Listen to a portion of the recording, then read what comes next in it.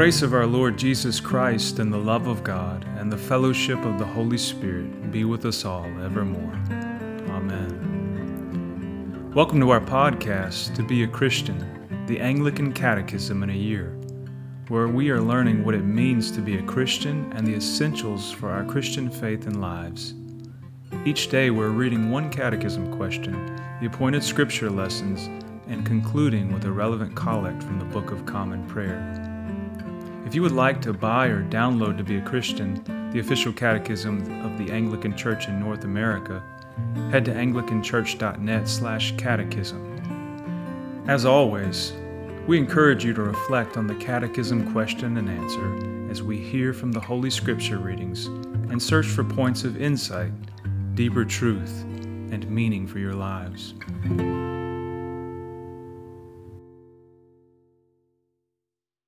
Today is day 78, and we are in the section on the second article of the Apostles' Creed.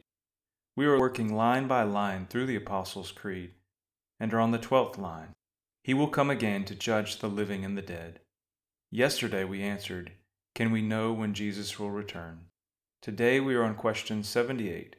How should you live in anticipation of Jesus' return? We will be reading from Deuteronomy 30, Matthew 25, 1 Thessalonians 5, and Titus 2.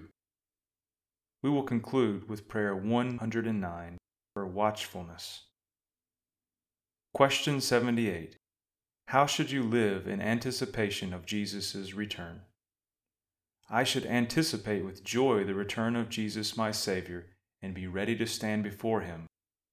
His promise to return encourages me to be filled with the Holy Spirit, to live a holy life, and to share the hope of new life in Christ with others. Deuteronomy chapter 30, verses 1 to 10. And when all these things come upon you, the blessing and the curse which I have set before you, and you call them to mind among all the nations where the Lord your God has driven you, and return to the Lord your God, you and your children, and obey His voice in all that I command you today, with all your heart and all your soul, then the Lord your God will restore your fortunes and have mercy on you, and He will gather you again from all the peoples where the Lord your God has scattered you. If your outcasts are in uttermost parts of heaven, from there the Lord your God will gather you, and from there He will take you. And the Lord your God will bring you into the land that your fathers possessed, that you may possess it. And He will make you more prosperous and numerous than your fathers, and the Lord your God will circumcise your heart and the heart of your offspring, so that you will love the Lord your God with all of your heart and with all of your soul, that you may live. And the Lord your God will put all these curses on your foes and enemies who persecuted you, and you shall again obey the voice of the Lord and keep all His commandments that I command you today. The Lord your God will make you abundantly prosperous in all the work of your hand, in the fruit of your womb, and in the fruit of your cattle, and in the fruit of your ground. For the Lord will again take delight in prospering you as He took delight in your fathers. When you obey the voice of the Lord your God to keep His commandments and His statutes that are written in the book of the law, when you turn to the Lord your God with all your heart and with all your soul. Matthew chapter 25, verses 13 to 30. Watch therefore, for you know neither the day nor the hour. For it will be like a man going on a journey who called his servants and entrusted to them his property. To one he gave 5 talents, to another 2, to another 1, to each according to his ability. Then he went away. He who had received the 5 talents went at once and traded with them, and he made 5 talents more.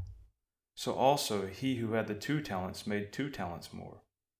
But he who had received the 1 talent went in and dug in the ground and hid his master's money. Now after a long time the master of those servants came and settled accounts with them. And he who had received the 5 talents came forward, bringing 5 talents more, saying, Master, you delivered to me 5 talents. Here I have made 5 talents more. His master said to him, Well done, good and faithful servant. You have been faithful over a little. I will set you over much. Enter into the joy of your master. And he also, who had the 2 talents, came forward, saying, Master, you delivered to me 2 talents. Here I have made 2 talents more. His master said to him, 'Well done, good and faithful servant. You have been faithful over a little. I will set you over much. Enter into the joy of your master.'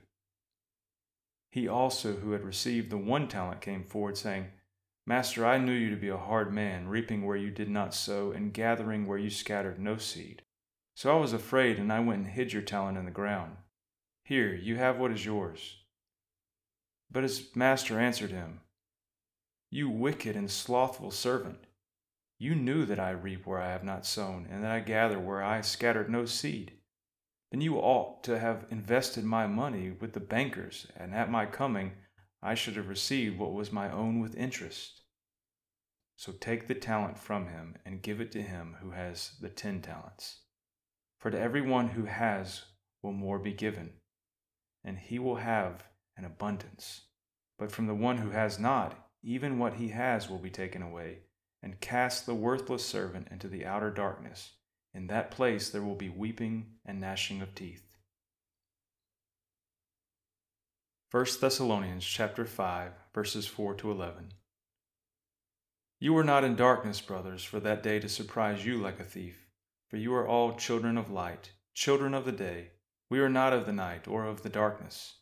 So then let us not sleep as others do, but let us keep awake and be sober. For those who sleep, sleep at night, and those who get drunk are drunk at night. But since we belong to the day, let us be sober, having put on the breastplate of faith and love, and for a helmet the hope of salvation. For God has not destined us for wrath, but to obtain salvation through our Lord Jesus Christ, who died for us, so that whether we are awake or asleep, we might live with him. Therefore encourage one another and build one another up, just as you are doing." Titus chapter 2, verses 11 to 14.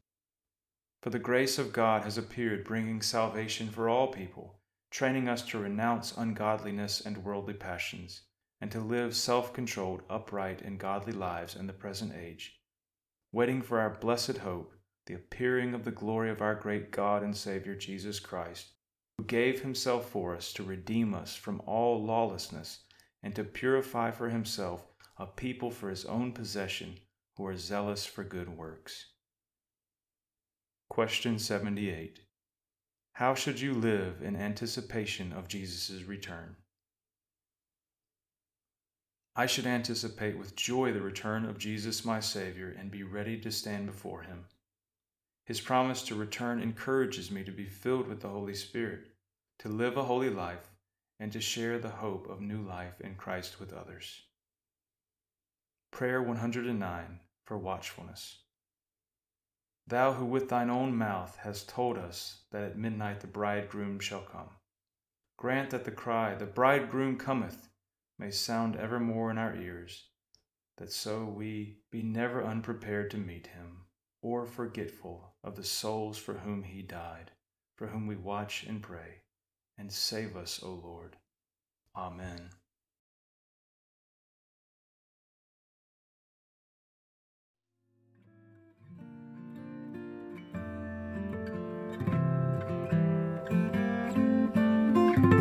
Let us bless the Lord. Thanks be to God. May the God of hope fill you with all joy and peace in believing, so that by the power of the Holy Spirit you may abound in hope.